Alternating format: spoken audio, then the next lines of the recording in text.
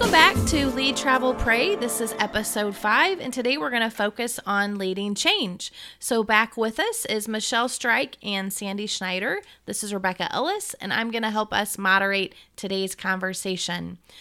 So we're going to talk about leading change, and really we'd like to talk about it mostly in a fairly generic context, not necessarily tied to organization change, but that is probably the basis of a lot of examples that we'll share according to what we see and experience daily in our lives. We've also, each of us, been through a fair amount of personal change, and so you may hear some of those stories come into play as well.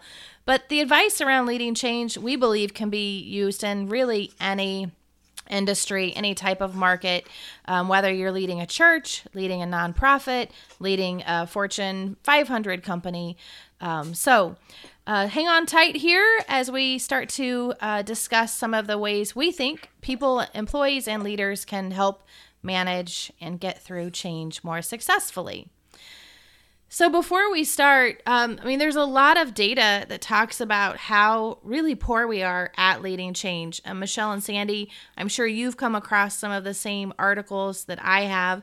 It seems like every couple of years we reinforce those same data points, which are pretty negative around just how awful we are at change in an organization. I think usually I see that we only succeed about 30 or 15% of the time on the far end. And that's really about ending a project on time, on budget, and getting the results that we want, which is usually meaning someone, a human, has had to change their behavior in order to get those results. What is it for you guys that kind of sticks out around maybe how hard it is to lead change, or some of the data that's made you think this is a really important topic? One of the CEB data points, Rebecca, specifically focused on organizational change, estimates that in the United States, a typical organization incurs $107 million in wasted productivity costs due to failed changes. Now, what I think is interesting about that data point, one, it's shocking and it sort of demands attention. And what are we going to do based upon this information? But what's missing from this story that I'm curious about is what percentage of leaders who had responsibility around those changes would have identified them as failure? Or how many would say, it was fine, we got through the change, we executed the change, and potentially even some who might have suggested that their change was successful, even though there may have been lost productivity in the process. Yeah, so I think for me, the start of the change process often involves when the change gets kicked off. And as a psychologist working in organizations, we see that the process of just people generally accepting change can vary so drastically that I think that that's a lot of the reason for wasted time. You might have a CEO or C-suite team that's really bought into the change because they're the ones seeing probably the most data that shows the reason for the change. And then the trickle down of accepting that change and understanding it, it just takes a really long time. And I don't find that organizations allow for the length of time that can take before trying to implement a project. And so if they really factored in that emotional processing time, seeking to understand time, I do think that they would be more successful because you'd have a later launch date for some of these things.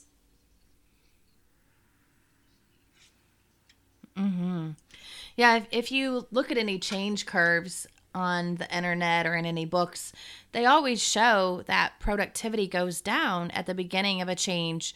And our goal in effective change leadership is to make that come up faster or not be as severe. But it's funny how a lot of leaders start to react negatively initially when that starts to happen, and they want to, in a lot of cases, I think, cut bait and not go through that change because they're only expecting, for some odd reason, only positive things to happen. And if you look at a normal human, like this, especially from a psychology perspective, what it takes for a human to get through change, why wouldn't collectively that be the same thing, which is not positive from the beginning?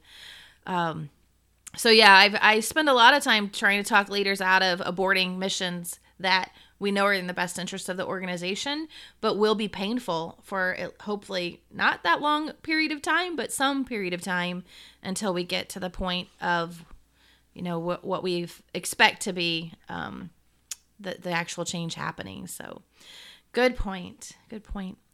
Speaking of that model, what are other models or tools that you all have used in your work to help people effectively lead change?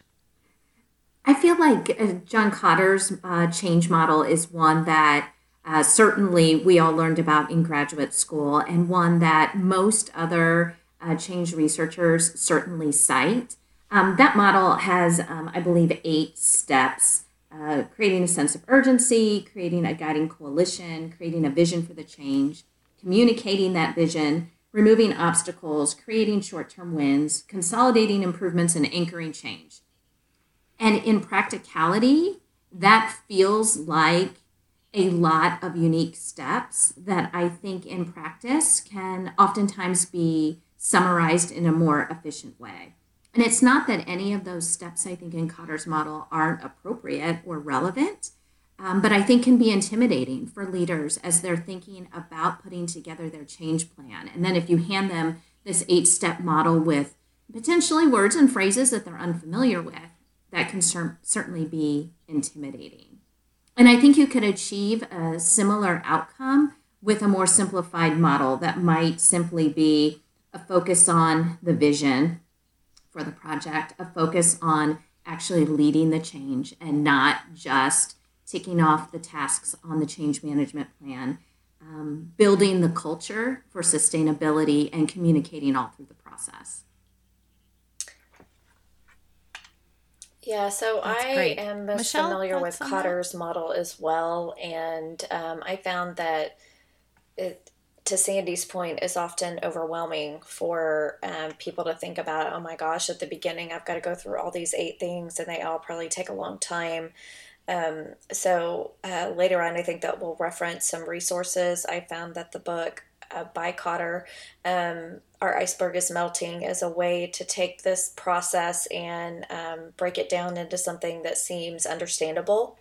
It's written from the perspective of a penguin who realizes that the iceberg that they're living on is melting, and how he can get people on board with doing something so that they don't lose their home, and how hard that is. And so there's a lot of humor. It's lighthearted. It's an easy read, and there are online videos around it and everything. So I think whatever the model is, it's figuring out, yes, if those are the steps, those are the steps, but how do we make it more digestible?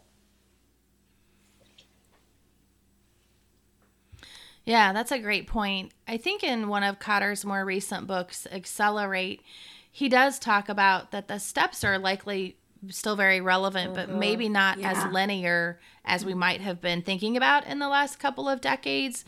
And I think that's important for leaders also to know, because it seems like when there are things that are hard, like leading change, we like to really boilerplate it or make it a template, a check the box activity as simple as possible. And this is one of those things that you just can't really take the complexity out of. And so I think knowing that it's not linear, that it's not so simple, but to both of your points, like communication is so key. And I know we'll talk a bit more about that here today, but a lot of it's just getting out of your office and having the conversation and being in that two-way dialogue with people that will mostly shape mindsets differently and change behaviors. And there's not like a mass email campaign that I've ever seen really change people's behaviors and attitudes in the way that a conversation can. And so those are some of the simple reminders I think that can be game changers. There's a couple models that I do like to reference when talking with folks about change. One is the SCARF model, and that's from David Rock and his neuro leadership and neuroscience research. And the SCARF is SCARF, not the thing you put around your neck. Although you might feel like needing to bundle up in some change. It gets a little cold and unsettling, like those comforts. But it means about really helping employees have more status in the change, which often means they get a vote, right? They're kind of at the table helping decide. It also means about certainty, making things a little more known where we're headed. Uncertainty has a lot of negative complications to our mental state and our ability to kind of engage. The A stands for autonomy, so that sort of self-driven, not needing so much direction. R is relatedness, which means you've got someone to talk to who can relate, who understands. You've got this community around you going through something similar that's there for you. And then the F is fairness. Is this change fair to me? And if it's unfair, kind of all those social injustice pieces, then we're less likely to feel good about it. But even if you just focused on those things, oftentimes you can help people around you through the change easier. There's also an influencer model, and we'll talk a bit about that book, I think, here as we go on today as well. But the Vital Smarts folks who wrote Crucial Conversations also wrote a book called Influencer, and it has a model for how to help shape behaviors with some pretty direct feedback and guidance. And it, again, is about kind of those social networks that help people, setting the expectations, how we better measure the behaviors we want to see changed. And it basically tells the story that you've got to do a lot of things to get a person to shift over kind of that tipping point of a behavior change. And I know for me, even just thinking about lifestyle changes I'm trying to make, it takes a lot of things: a better peer network, an accountability buddy, a reward system I built in for myself. Like, all of those things are necessary to get there. And I think org change is really no different in that way. Absolutely. You mentioned it a number of times, Rebecca. It is complex because it's human nature. Part of it is managing our own reaction and perceptions of change, and then in a leadership role, helping to lead others who have a wide variety of reactions to change through that process. And that certainly is complex. Yeah. It's not all about you when it comes to the change. And I think that that's hard for leaders, especially if it's a change that they're struggling to buy into. Absolutely. So let's talk about leaders who do it well. If there were just one or two characteristics you could pinpoint of, effective change leadership, people who've you seen, who've you said, hey, these guys really have a knack for champion change, what would some of those characteristics be? Michelle, we'll start with you. So I think that some natural flexibility as opposed to being of a more rigid mindset. So thinking about things as changing as opposed to being fixed and remaining more static. So I think that there are people who are naturally inclined that way due to some personality traits. Another one is curiosity. So I think curiosity to imagine how things can be. And I think that that goes along with the flexibility. So if I come from a adaptable, less fixed approach, I can have a little bit more curiosity around what's behind the change, how might other people respond, and I can get out of thinking about it again from my perspective and look at it from others. Sandy, what about you? So as I'm thinking about leaders who have done a really good job leading change or driving change initiatives, what comes to my mind is the face of passion. So having a leader who not only agrees with, buys into, thinks this change is a good idea, but actually has a sincere, genuine enthusiasm and passion around whatever it is that they're trying to accomplish. And I think that that is the key to obtaining buy-in, to successfully influencing whether it's your peers or the organization that needs to buy into moving forward with this change. And certainly as you're communicating it to your team and helping large groups of people manage through the change. Yeah, I think you guys have all made really great points. The couple of things that came to mind for me, super related to what you're talking about, have to do with a leader really being able to authentically tell the story of why we're headed down this path. And in setting that vision, do it in a way that's inspirational and motivational, similar to what you've said. I feel like it's hard for leaders to be authentic, and I'm not sure, that's probably a whole nother topic of conversation for another day, but a lot of it sometimes I think comes down to the leaders themselves not knowing enough. If they weren't the ones who started the change, maybe they're a director level person and they're trying to carry the CEO's message on and they haven't yet digested it for themselves. That's apparent. And it's like, how do you help leaders better take care of themselves so that they can take care of others in carrying on that message? If it's their own change, then they should be able to tell it in a convicted way and feel very authentic about it. But a lot of times it just feels like a pass-through message that I don't know that people can get rallied around in the same way. The other thing, too, whether the leader him or herself has started the change or not, I don't know that people generally are that good at stakeholder management. And I think the people who are really game changers in this space and who can really, have that knack for champion change, they understand who else is impacted by what they're trying to do, and they better engage them and keep those people abreast of what's going on. And so I don't know if it's about like more of a systems thinking or understanding outside of your own bubble or silo, but people who do that well, in my opinion, seem to do a lot better at change. I always come back to it's the leaders who recognize the value of the people who are involved in this change. Mm-hmm. So whether it's, to your point, Rebecca, getting a stakeholder buy-in, simply acknowledging that there are other people in this world that this change is going to impact, mm-hmm. and I want to help them acknowledge the reality of what's going to happen and manage through it successfully. Do the leaders fully recognize the impact that it's going to have on people at all levels? And then take the time to actually think through, how do I help these individuals manage through this process? Mm-hmm. Absolutely. So when leaders get wrapped up in kind of doing the change, what do you think we miss as our best strategies? So we just talked about what makes it great. What is often the things that make change not go so well? And how can we fill those gaps?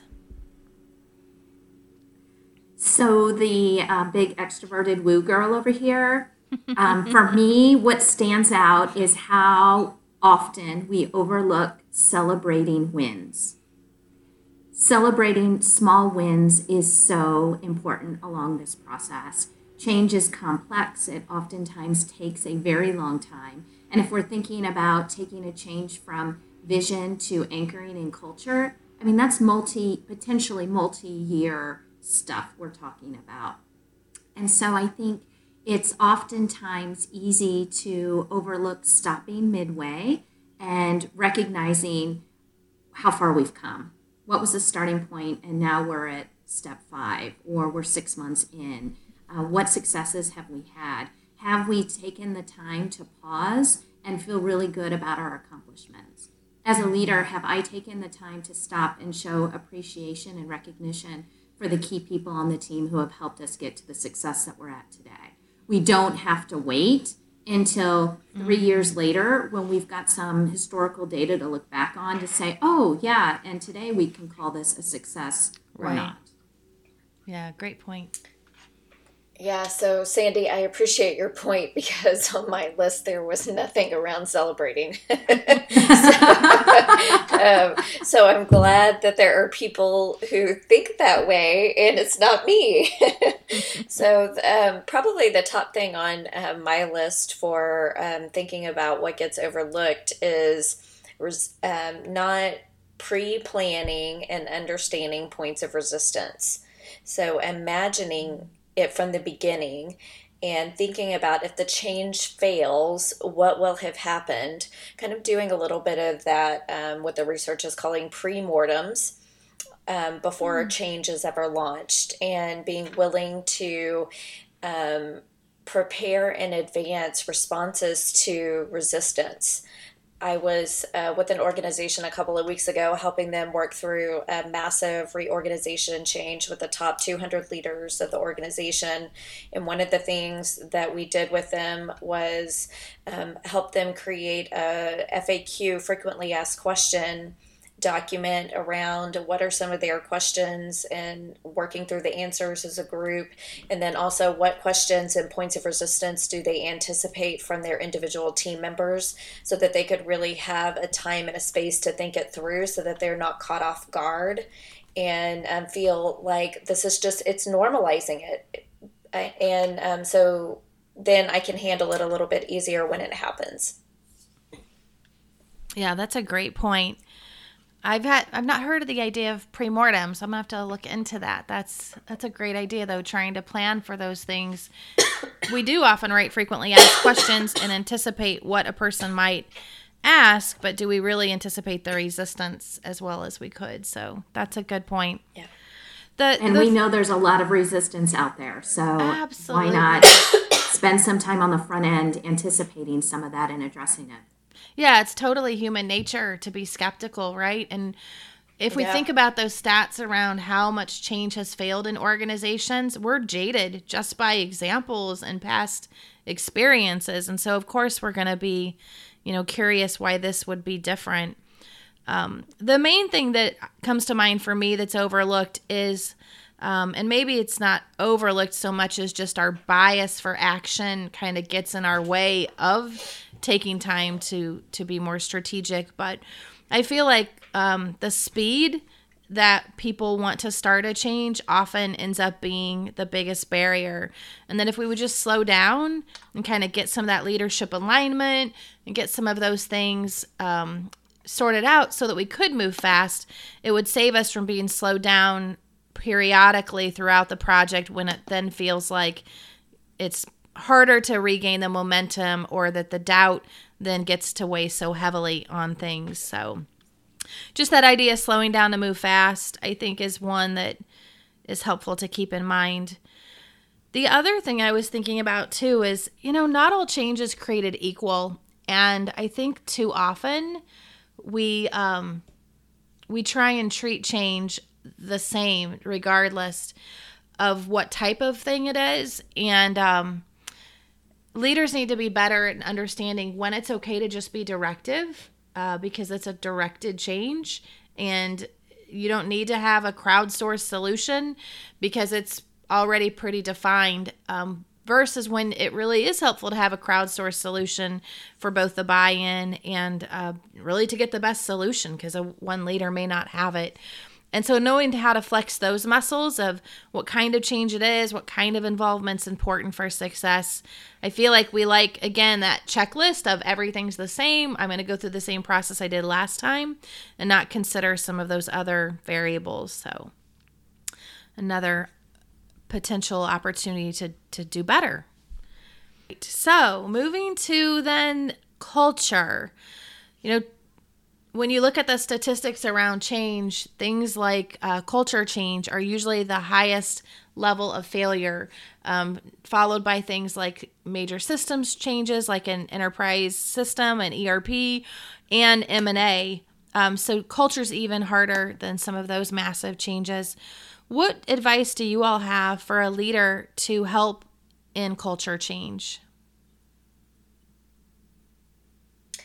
I think that one of the things that came to mind for me as I thought about going down the path of anticipating the resistance is making sure that a leader provides safe venues for people to discuss their struggles with change and, to Sandy's point, successes along the way. I think that without providing that venue, people have what they refer to as water cooler talk, right? It just ends up being gossip and this downward spiral that's really negative. So anticipate that people will want to talk about it and process it, and provide those venues and build that into the process. And proactively seek out the resistance. If you're not hearing it, it doesn't mean that it's not there. And so you should, as a leader, be asking for it. What are you buying into? What are you struggling with? And that's not a one and done conversation. I love that, Michelle. I had written down communicate, communicate, communicate. Communicating on, we've already talked about it, on the front end, anticipating resistance, working on FAQs, providing a safe forum for associates to ask questions and to raise points of concern along the way.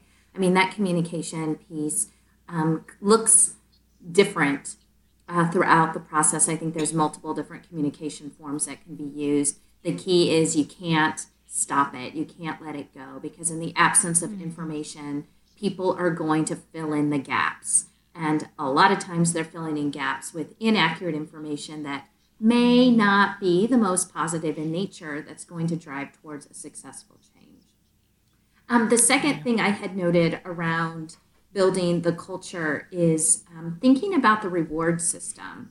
So thinking about from an organizational culture perspective, when the business is saying, okay, we need to shift our focus a bit. So maybe instead of just driving towards productivity, we're now going to be focused on customer satisfaction as well. Well, thinking about how we're rewarding our associates. So if our compensation systems are still tied to sales, productivity metrics only, and there's no customer satisfaction metric associated with that, we're probably not going to anchor any change around the importance of customer satisfaction in the organization.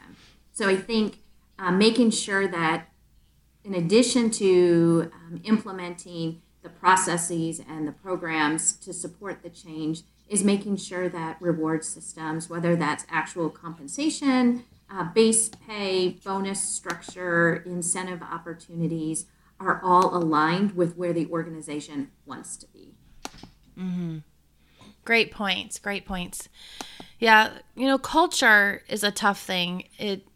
I think in the simplest way, for me, it's the personality of the organization.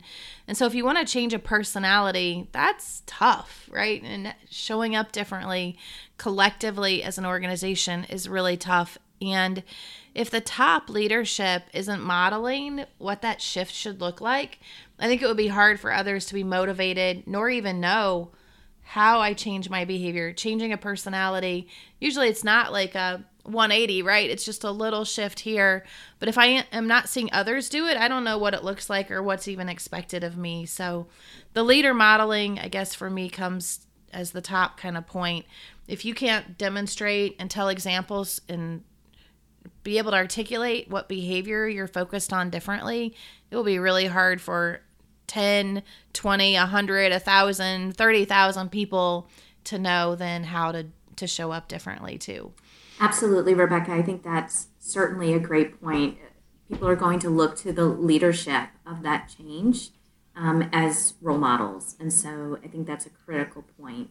As you were talking, I was also thinking about the selection aspect of this. So as you're thinking about making an organizational change and changing the culture of the organization, are we selecting the right people coming into the organization for new roles? Are we selecting people who have values that are aligned with where it is that we want to be, what we want our culture to be? Recently, I had responsibility for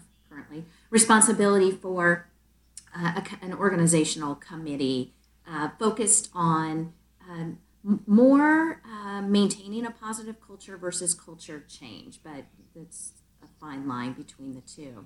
And what we found over time was this group that had been in place for a number of years had lost their passion, had lost their perspective for understanding how the organization had evolved over the past 8 years, and was no longer aligned with where we needed the culture to be and where the organization was headed.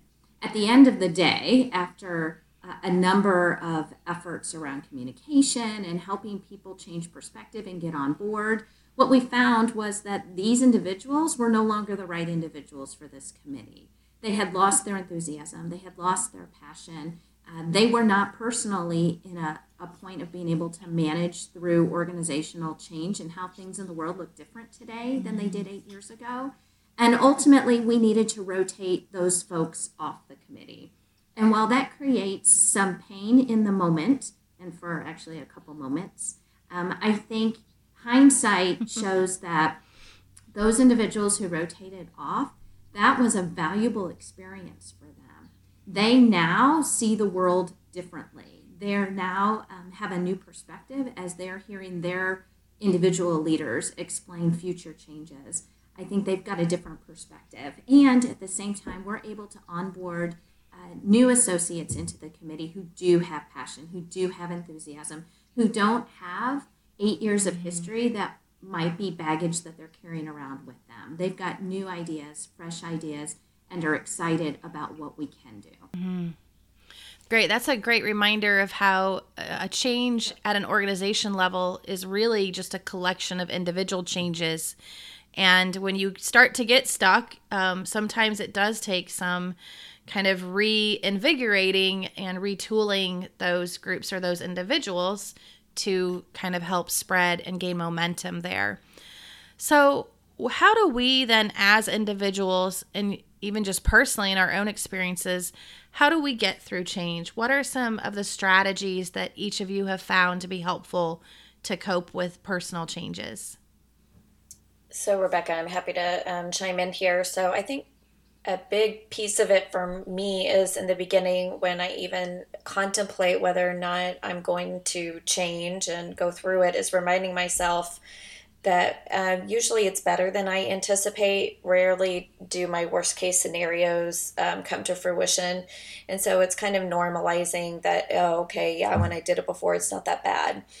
And one of the things that helps me do that is, especially during change, is to focus even more so on gratitude and really thinking about, in the midst of pain, what am I still grateful for? And I think that that's where my faith helps me in this, is recognizing that God does have a bigger plan, and part of that involves change. He needs me to move from one place to the next. And so if I feel like he's called me to either continue in the change or start the change, then it's trusting that it will work out. Will it feel bumpy? Absolutely. And it's reminding myself that it is bumpy, and honestly, to not ignore my feelings and to make sure that I'm feeling what I'm feeling, and acknowledging that it's doing what we talked about in a podcast a couple of months ago around emotional intelligence, just being really aware and trying to regulate my own emotion. Awesome. Thank you for sharing that, Michelle. Sandy? Michelle, I love that you continue to rely on God's plan, on his plan. When I was thinking about Rebecca's question around what strategies do you personally use to cope with change, my instinct is to immediately go to a plan. How do I build a plan for getting on board with whatever this is, getting myself into an intellectual and emotional place of moving through this change, and then make it happen. And what I have found in my life is, although my plans make me feel better because I'm like, okay, I can do this, the reality is if my plan is not aligned with God's plan, it's never the right plan. Mm-hmm. And so when I am faced with significant change and oftentimes challenges associated with that, the comfort comes from relying on God's plan and listening to the messages that I'm hearing, to paying attention to the cues around me. And that certainly not only provides me with comfort in the process, but seems to result in much better success rate on the back end. Mm-hmm. Yeah, me too.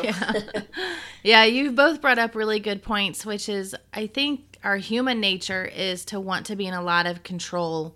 And I think when you reach some level of awareness, understanding, acceptance that we are ultimately not in control, and certainly I think our faith tells us that's the case, right? We don't know the best answers, and we just need to sometimes let go. That often for me ends up being the best way to cope. I don't try and rationalize why things are happening or what it is that I'm going to do next, but try and just be more kind of in the moment and go with it. And I think we've talked on a previous podcast how all of us have made career choices, relocation choices, relationship choices, kind of based on some of those gut instincts and just really letting go of that decision and not trying to overthink it. So I do think that's the best advice that we can give collectively. And, you know, how little control we have is real, right? On so many fronts. And so the more you try and orchestrate things to a very specific degree, I think the more frustrating and more challenging things can be. So that point Michelle made earlier about agility, just being open to what could happen. I don't think any of us know or could design the best plans for ourselves in the next month even, but certainly not the next year or the next decade.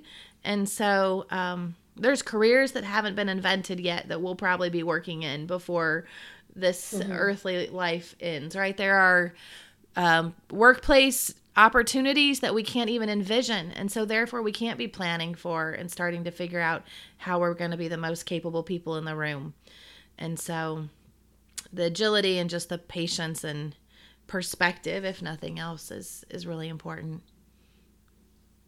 Yeah. So, Rebecca, I appreciate what you're saying, and it makes me realize that one of the things from a practical standpoint that I really try to do is make sure that I am really intentional about my social time and spending it with other people and not isolating during a change. It can be really easy to get caught up in all the stuff that you have to do, because oftentimes it's extra stuff, whether that be a career change, you still have to do your current job and figure out what you're going to go to next, or relocation, or whatever it is. It can be really easy to isolate. But what we just talked about, and you guys have actually been a part of helping me not isolate and helping me work through multiple changes, and we all have for each other. And so I think that is one of the things that I really value about our friendship, and that it's good to normalize it and hear we've made it through change before, we're going to do it again, and maybe we'll have a career that isn't even invented yet. It's like there's hope in that. Yeah, absolutely. So what about others who struggle with resistance to change? What have you seen as strategies to not just help ourselves, but also help others? Clearly, you can't accept a change for someone, right? Or get through that change curve on their behalf. But what do you see working well with coworkers, peers, family members, etc.? Sandy, do you want to start us? Yeah, absolutely. I think it's acknowledging that people react differently to change, and don't think that you know someone well enough to anticipate how they are going to react. And so that requires, I think, listening, demonstrating empathy when someone is struggling, and not passing judgment. Because I think as soon as we pass judgment, we express disappointment. What do you mean you're not bought into this? What do you mean? I can't believe you're showing resistance to this. We're passing judgment. We're disappointed. The relationship with that particular person is going to go downhill from there. So how do we enter the situation in a place of really being open to and caring about the people who are involved in the change, helping them through it, showing empathy, listening, and providing resources. And we've talked throughout the day about a variety of resources that can help. Nobody is expected, I think, to be the one person who's going to miraculously help 1,000 people move through this change. But you can certainly help lead people to resources that might help them with their individual struggles. Sandy, I like what you said. Listening and empathy, I think, are top things that come to mind for me. Building on that, I think that if I can, in the situation, once I've listened and provided empathy, is also trying to provide perspective navigating change, providing either my own personal example or in helping organizations. Again, I think that a lot of the reason that therapy works for people is because it normalizes a situation where you feel like, oh my gosh, other people think and feel this too. It's not just me. And that's what gets people to keep going back. And so in our role in organizations, we're oftentimes that person that helps the other keep going. And one of the things that I have to realize and talk the other person through is that typically change happens because we are in such a pain point that we have no choice but to change. We don't typically change just because. Rarely do we wake up and just say, you know what, I'm just going to totally change careers and move today. And it oftentimes is from an impetus of pain. I would say the rare exception is Rebecca, who decides on a whim to decorate her house or remodel her house differently. And so I appreciate that. I do not have any of that in me. And here I thought it was going to be about how I woke up one Saturday and cut my bangs recently. Just decided to make bangs. Why not? I mean, yes. I am sometimes irrationally quick to make major changes, but yeah, no judgment there, right? Yeah. So yeah, totally no judgment. It's a judgment-free zone. I get it. I don't know if you guys have ever used the change style indicator, but it's an assessment to help identify individuals' change style preferences. And it's a 3-point, essentially, sliding scale with conservers on one side, originators on the other, and pragmatists in the middle. And Rebecca, I don't know what your score would be on that assessment, but I'm guessing that you're more on the originator side than maybe Michelle and I, who might be more on the conserver side. Yes. But the whole point is it doesn't matter what your personal change style preference is. You have the ability to successfully manage and lead change. However, the key is understanding where you're at and where others on the team might be, so that you can help tailor your messages and structure your change management process to really get everybody on board, aligned, and moving in the same direction. Yeah, that's a great point. I was thinking of another model that's less about an assessment, but the William Bridges transitions model talks about how people have endings and this neutral zone and then beginnings, and it labels some of the factors or characteristics you might see of a person in those various phases and what you can do to help them. And a lot of times it's just, I think it was Michelle's point, honoring sort of where they are and recognizing it and being able to sort of verbalize and talk about that and not pushing a person to get there too quickly. But if you start to see them sliding back, maybe making a notice of, hey, I think you were feeling pretty confident about this last Tuesday. Kind of what's changed between now and then and Friday to make you feel less confident, and what can I do maybe as a leader to help with that? And just again, reinforcing how they were successful at a previous change that was very similar, or how you see them really playing a big role in that. So yeah, that's another model we can share in our episode notes that will be helpful. So our next conversation is really around tools, and we've tried hard, I think, in this conversation not to go too far into change management tools and really talk about it as a more tool-centric, but rather a behavior or a leadership mindset centric opportunity.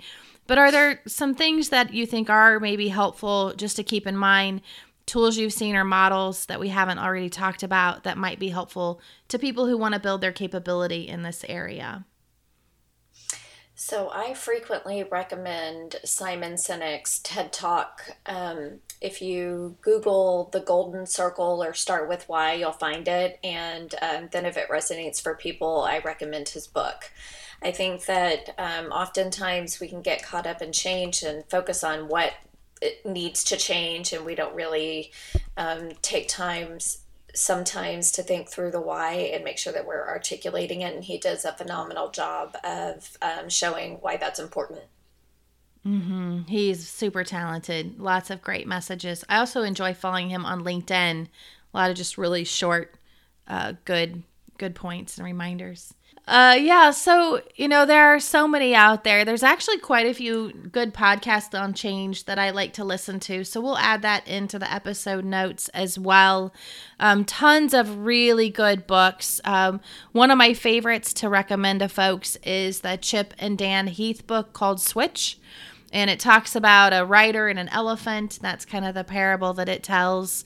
So that's definitely one. There's really a lot of good books that Kotter's written, often really interesting articles published by Daryl Conner and others. So we'll add some of those links out to the episode notes for anyone who wants to dig in deeper and learn a little bit more about this topic. So on a side note, it sounds like maybe we should all read Switch since we've all ridden elephants.